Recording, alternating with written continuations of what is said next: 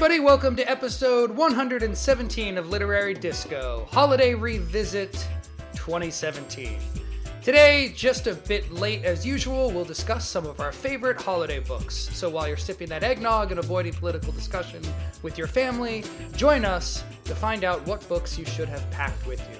I am actor and filmmaker Ryder Strong. Joining me as always are novelist and critic Todd Goldberg and essayist and radio personality Julia Pistel. Hey guys. Ho, ho, ho, ho, ho, ho, ho.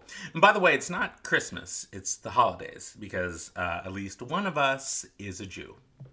I believe I said holidays. No one said Christmas. I think you said Christmas. I wasn't listening. All I said was sipping eggnog and avoiding political discussion with your family. Look, the fact of the matter is there's a war on right now. It's a war on Hanukkah. It's a war on Christmas. I wish everyone Happy had... Hanukkah. Well, thanks. Actually, as we're recording this, we are on the third night of Hanukkah. Couple things I haven't done yet. Bought my wife any Christmas gifts yet. And she wanted me to get her a thing that I looked at today. And it's going to take 4 to 6 weeks for it to arrive. And she sent me a link to it about 6 weeks ago. Oh, boy. So you guys do Hanukkah and Christmas.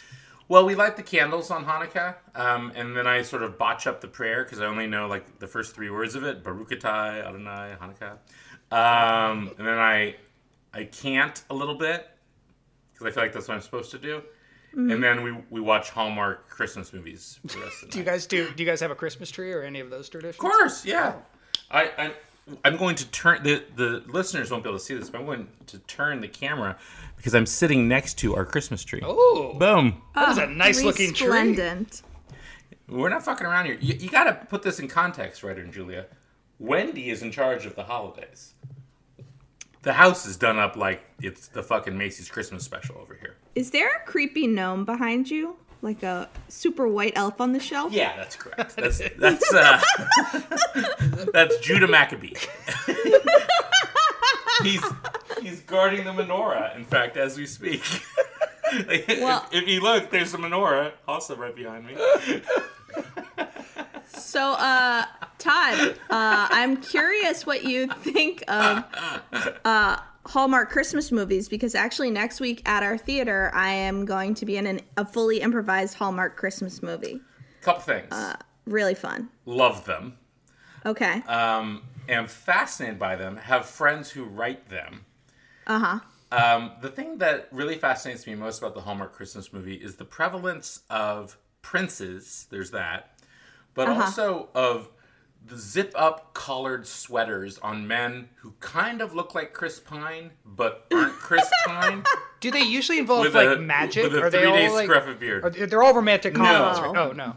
So I thought maybe it was Some like have Christmas magic. with elves and stuff like that. Well, I mean, there's a lot of, she's a high-powered lawyer from the city, and her father owned Christmastown, and she needs to come back because the corporation's taking it over, and then she gets there, and there's a guy who used to work for her dad, who looks like Chris Pine, but isn't Chris Pine, has sort of like a larger nose than Chris Pine. And he's a guy about town who also gave up a career he was a fireman in LA and couldn't hack it and came back to Christmastown or whatever. And there's no way these two kids are ever going to fall in love because they're from different parts of the world. It's not going to happen. Yeah. Right. No. But then at some point you hear the jingle bell thing between them, and then 25 minutes later they're a couple. It's more like Christmas serendipity. Yes. You know? Yes. And I mean, the essential structure, I've done an improvised Hallmark movie before, but not Hallmark Christmas I would love movie. to see this, by the way. It's so fun. Is that there's a woman who's like too busy and she has some job where she's like harried and exhausted, and then she usually has to go back to like her hometown for some reason. And there is some down-to-earth man who reminds her of what's really important. And sometimes that man is Santa. Well, I remember I had friends who were somehow involved with a project for Hallmark a couple years ago, and I don't think it ended up being called this, but the script was called Hunky Santa. Yeah, but that's it. Yeah. And I was like, Hunky Hunky Santa. So that has Santa? been like the punchline in our household for a couple years. Like, oh, I got to work on Hunky Santa this week, you know.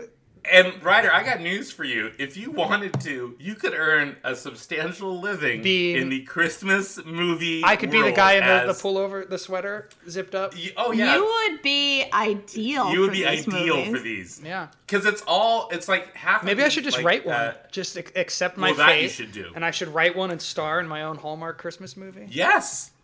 Yes. I want to be in it. Can we both be in it? Todd can be Hunky Santa. Well, apparently, so Netflix has jumped into this. They just produced like a prince romantic comedy movie. When do you watch that one too? I mean, we watch them all. The Hallmark ones, they follow that a really nice pattern also, where there's always a scene in a coffee shop where there's a chalk menu thing out front. And the coffee shop's always called like Supreme Bean, something like that, where it's like vaguely religious but not quite higher religious. Grounds. Yeah. And this year there's been a couple that have brought in modern day technology like Uber. So in fact, one that a friend of mine wrote involves like an Uber driver, and Jodie Sweetin is the star of that one. So I love You've Got Mail and any other sort of schmaltzy romantic comedy. So the Hallmark Christmas movies, and I love Christmas. I fucking love Christmas. So the Hallmark Christmas movies are like popcorn for me. Yeah, that's great. I want to ever get together. Oh, he's Santa. That's weird. So he sees her while she's sleeping. Okay. Well, I'll let you guys know how the improvised version goes. I can't wait. We did the last one I was in. We did 2 in a row, improvised Hallmark movie and then improvised Lifetime. And I much prefer Lifetime because it's like crazy and there's always some bad teen who goes off the tracks. Isn't Lifetime just somebody dying of cancer? Like it's just, mom's dying and it's here comes Santa. Yeah. Yeah, but there can also be like a like one of the ones I watched to prepare was like teen girl bullies, and then they like accidentally killed a girl, and then they hit her body and all this stuff. Oh God, it's like some Donna Tartt Lifetime shit right there. Yeah, exactly. Except what Donna Tartt writes is really, really, really well good. So here's the interesting thing about Hallmark, though, and I only know this because I just got back from my MFA residency and people were talking about it, and then I had to look it up. So Hallmark, for their Christmas movies and a lot of their other movies, would adapt category romance, so Harlequin romances and things like that, but also where the Christmas book is alive and well.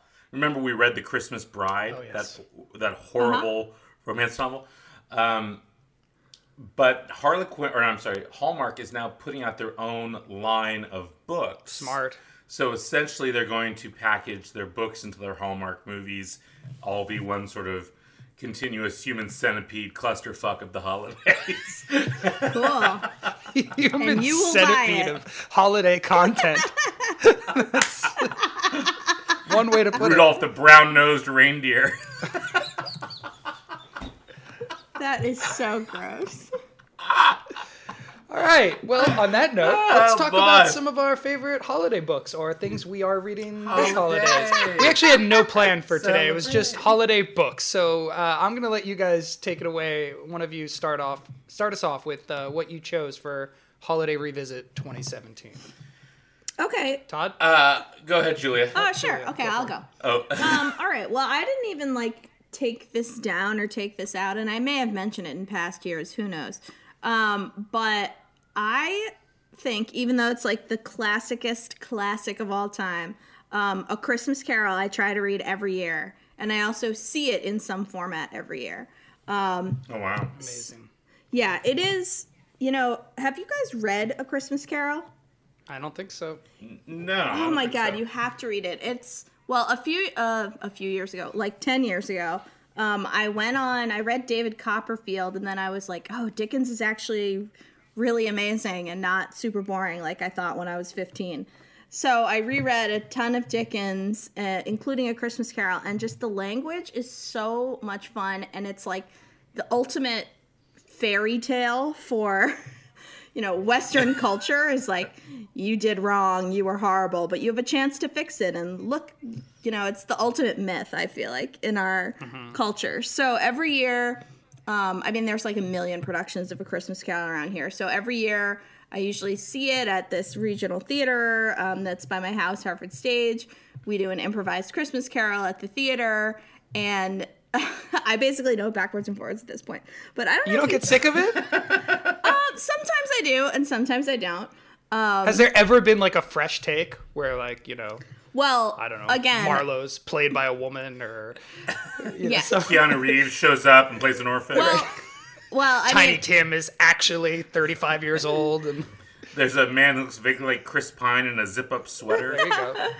Well, not to go too much back into improv, but the improvised Christmas Carol is really fun because you have the audience give you like so much information of who all the people are. Like, I'm not usually in it, but last year Greg was in it, and the audience gave us like Scrooge's job, so he's a angry hairdresser or he's whatever, and that feels really fun.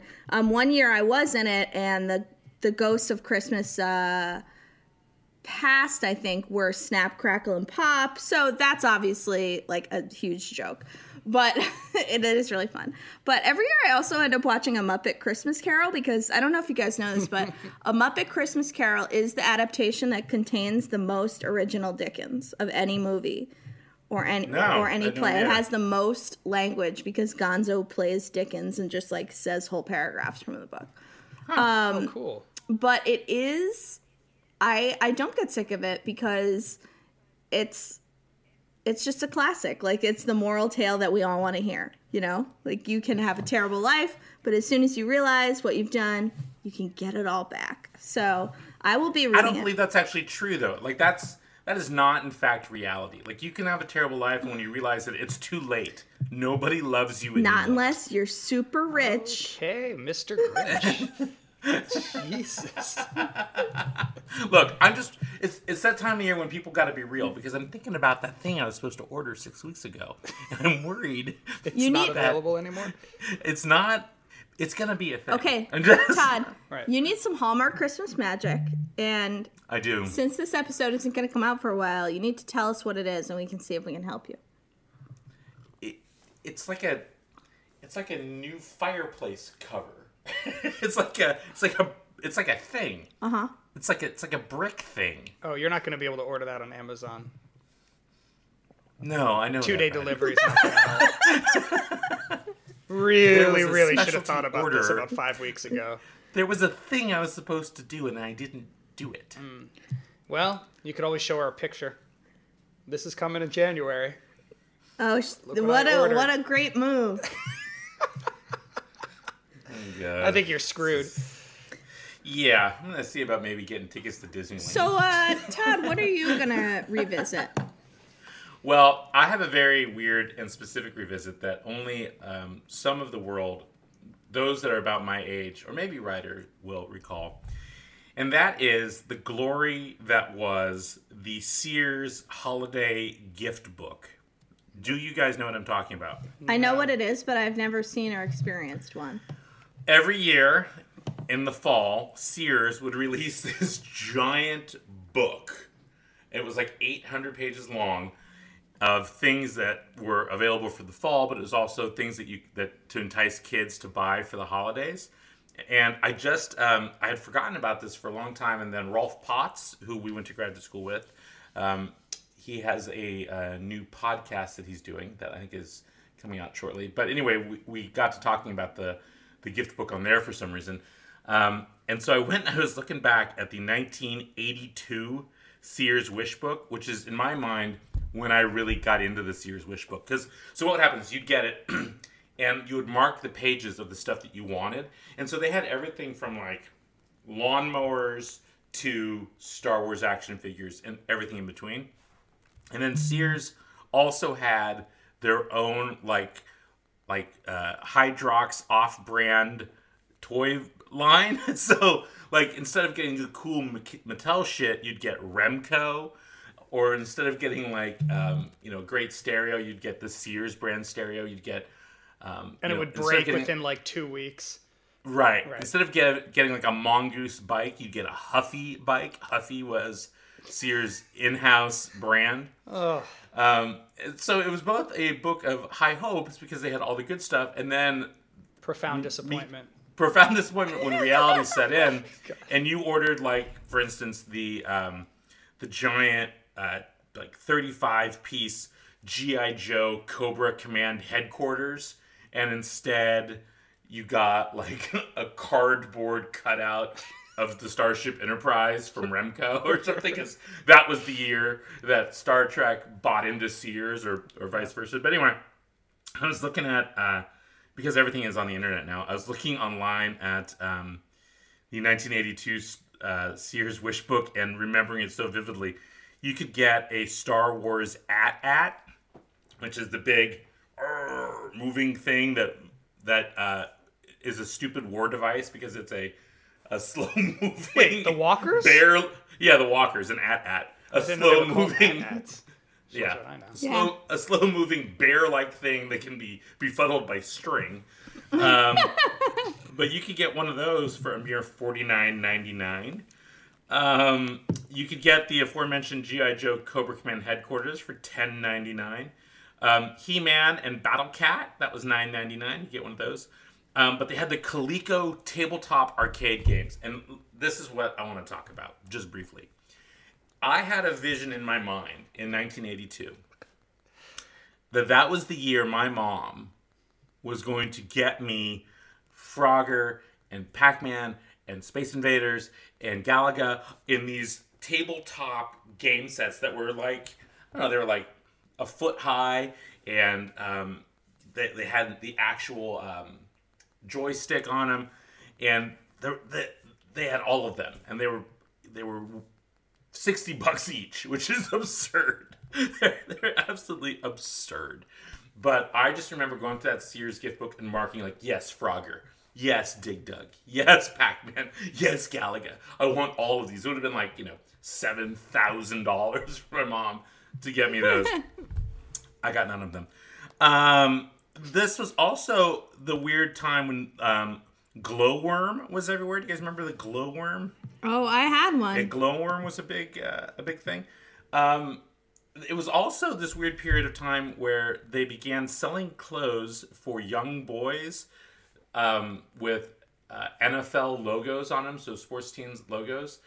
And I'm profoundly colorblind, so all I can really see are like gray and blue are like my main colors, or like a deep green. Sometimes I can see, and for some reason that year I decided I was really into the color green, and I just remember that the New York Jets had a series of V-neck sweaters with the Jets logo on them. This is not going to end well. I was like, oh, I'd look good in that. People would like me if I had that. The Jets are cool. The Jets are not cool.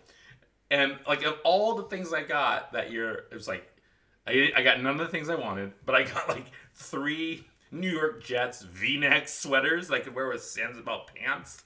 And I just remember coming to school dressed like a 75-year-old man, thinking I was like, ladies, I'm here. I'm in my velour V-neck. And people were like, what is wrong with dumb Todd wearing a V-neck velour New York Jets sweater? Anyway, that gift book played a very important role in my life for essentially every Christmas from the time I could start reading until I was about, 13 years old. Wow. And what a beautiful commercial part experience. of me is still in that gift book, waiting to get that Star Wars garbage can that never showed up. And those tabletop Dig Dug Superman sheets that I didn't ever get. Fuckers. What about you, Ryder? Did you have a good childhood? Jesus. It's pretty funny to think that your literature choice is a catalog from 1982. I know. It says a lot. But it's actually... I chose Dickens. Yeah. I chose Charles. Every year I have a big mug of tea and reread Dickens. Every year I have a big mug of regret. Exactly. I'm mad that I didn't stew in your 11-year-old resentment. Yeah. Like someone could have gotten me the Millennium Falcon. I couldn't have got that toy that year. Oh. You would have broken it anyway. I would have broken it. I was all thumbs. I didn't have a lot of toys when I was a kid. I realized, like, I always had friends who had all the toys. Like, you know, I had the friend who had all the He-Man. I had the friend who had all the G.I. Joes. So I would just go to their house and play with their stuff. And my parents, if I remember correctly, made me pay for all my own toys, which meant What? my brother and I would buy all of our stuff at the flea market every weekend. We'd go to the flea market, and all the toys my parents would buy stuff for us, but they would always be like stuff, you know, like books, or they didn't, like, my dad just didn't think we needed toys, like objects, plastic little things. We didn't have that many of them. And so I would always spend all my own money, like whatever I had saved from my allowance, I would buy tons of the biggest pieces of shit from the flea market. You know how, like, I don't know if you guys ever went to the flea market as a kid. Oh, yeah. But it would be like all the off-brand stuff that you're talking about, Todd, but even like worse. So it would be like, you know, it's a cop car that winds up and takes a battery, but you know, it takes a watch battery that you have to buy. You know, it's like it would always get home. I would have like my $5 and I'd be like, I could get so much stuff. And then I'd come home and it never would work, or it'd be broken by the next day, like invariably.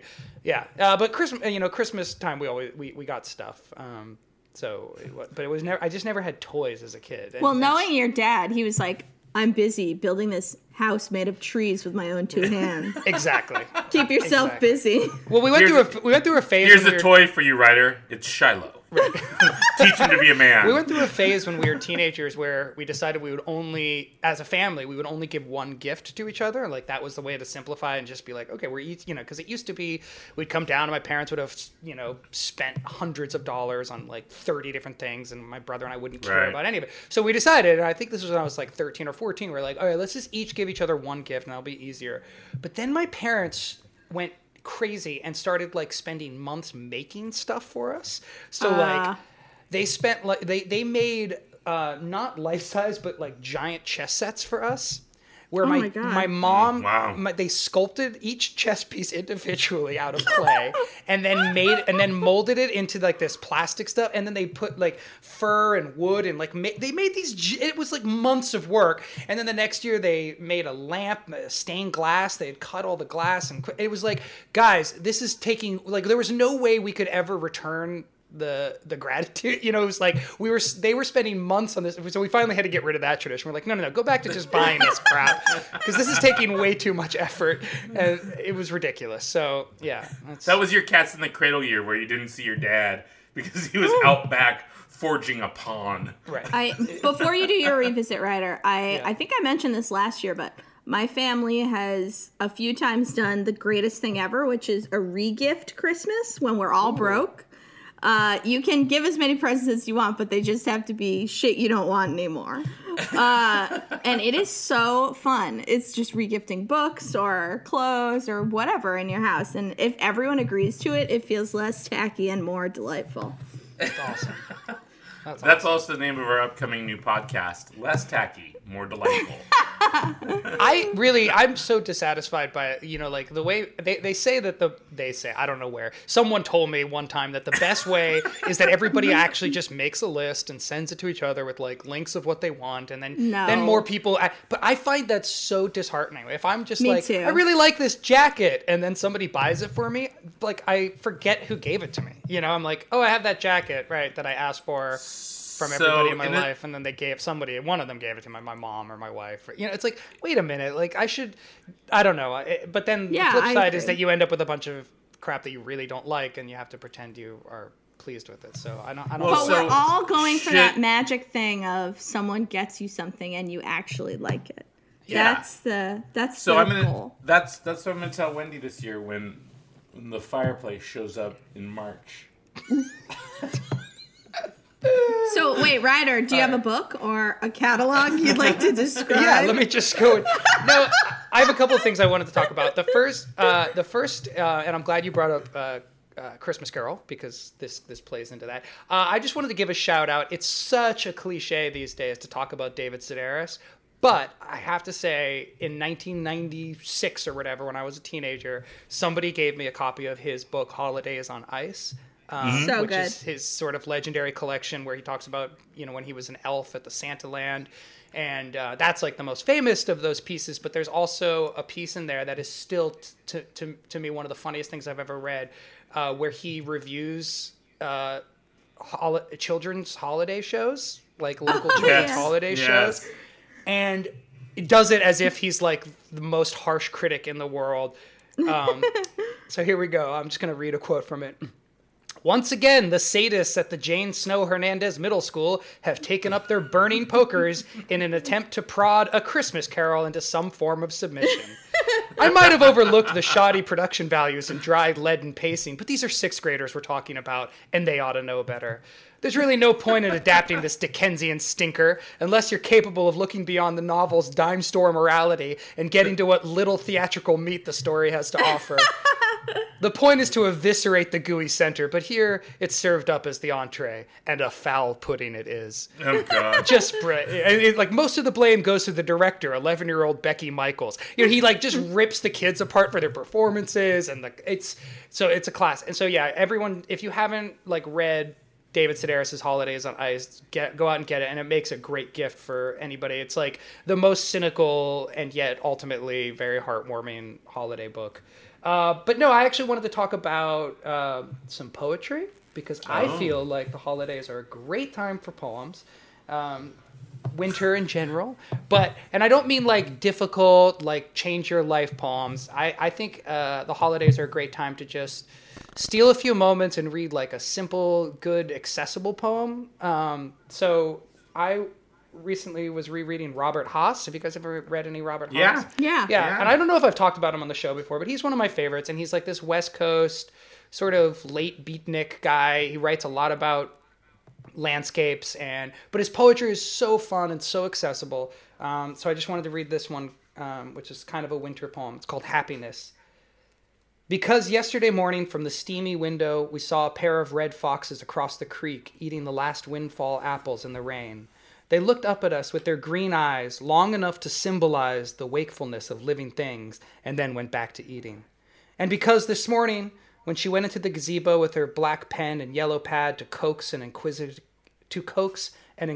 soul from what she thinks of as the reluctance of matter, I drove into town to drink tea in the cafe and write notes in a journal. Mist rose from the bay like the luminous and indefinite aspect of intention, and a small flock of tundra swans, for the second winter in a row, was feeding on the new grass in the soaked fields. They symbolize mystery, I suppose. They are also called whistling swans, are very white, and their eyes are black. And because the tea steamed in front of me, and the notebook, turned to a new page, was blank except for a faint blue idea of order, I wrote, Happiness! It is December, very cold. We woke early this morning, and lay in bed kissing, our eyes squinched up like bats. I just love, like, Nice. it's, and he's sort of, like, mocking his own poetic intentions. He's talking about what things symbolize, and he sort of, like, reduces it to, like, nope, we just woke up in bed and had a good morning together. And I love that. Like, I love the simplicity of his stuff, and, he always is interested in how what he's looking at affects his mood, and how his mood affects what he's looking at, and then he has a way of bringing in the history of places, not in this poem, but he talks a lot about like the native people that lived there and what stories they told, and then, different historical eras that have come through whatever landscape he's involved in and writing about. He's just a wonderful, wonderful poet. And, like I said, not difficult. And then the other thing I've been embarking on some weird like poetry project of my own. So I started going back and reading old like traditional poetry, and William Blake, Songs of Innocence and Experience. Guys, The best. it's so good. And it's like, it's no less strange, even if if you know it, and you probably, all of us know it if we've been to an English class in high school or whatever, but it is such a great book, and it's worth reading all the way through because there's so many weird gems. And if you can get a copy that has the original drawings in it, my copy has, the original, I guess, lithographs or the artwork with the poetry. They're basically like comic books, and the poems themselves are so accessible and so easy, and yet really emotional and wonderful and weird. and my favorites have always been the chimney sweeper ones. I don't know if just in case anybody doesn't know, like the book is divided into two sections. There's the innocent section and there's the experience section, and so there's versions of there's two versions for each poem in the book. Basically, there's the innocent version and then there's the experience version. So the most simple example is the lamb in Songs of Innocence, and he writes a sweet little poem about a lamb, and then in Songs of Experience there's a poem, The Tiger, and it's all about this weird evil creature, or at least seemingly evil to our eyes creature, and who created you. And yeah, so the chimney sweeper are some of my favorites.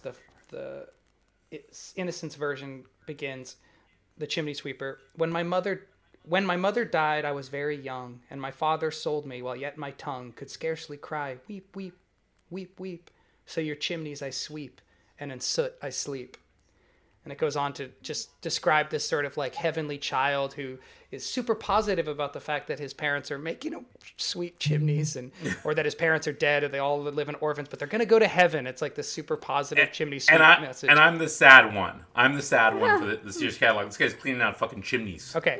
But then the Songs of Experience gets even darker. The chimney sweeper: a little black thing among the snow, crying weep, weep in notes of woe. Where are thy father and mother, say? They are both gone up to the church to pray. Because I was happy upon the heath and smiled among the winter snow, they clothed me in the clothes of death and taught me to sing the notes of woe.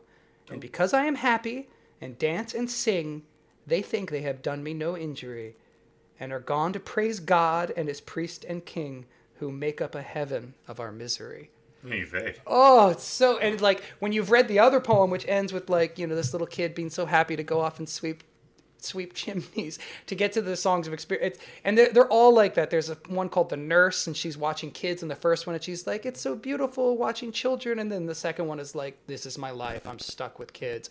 And it's an amazing fun read. I know that sounds depressing, but it makes for good winter reading, I think, to and jump around, like to not read them all the way through, but to read one Song of Innocence and then go read the one of Experience, and they're like I said, they're not hard. You get them. You get what it's saying. You get the tone, and you get the point, and it doesn't take much mental effort. It's just fun to read. You know what, though? This reminds me of something important that I forgot to mention.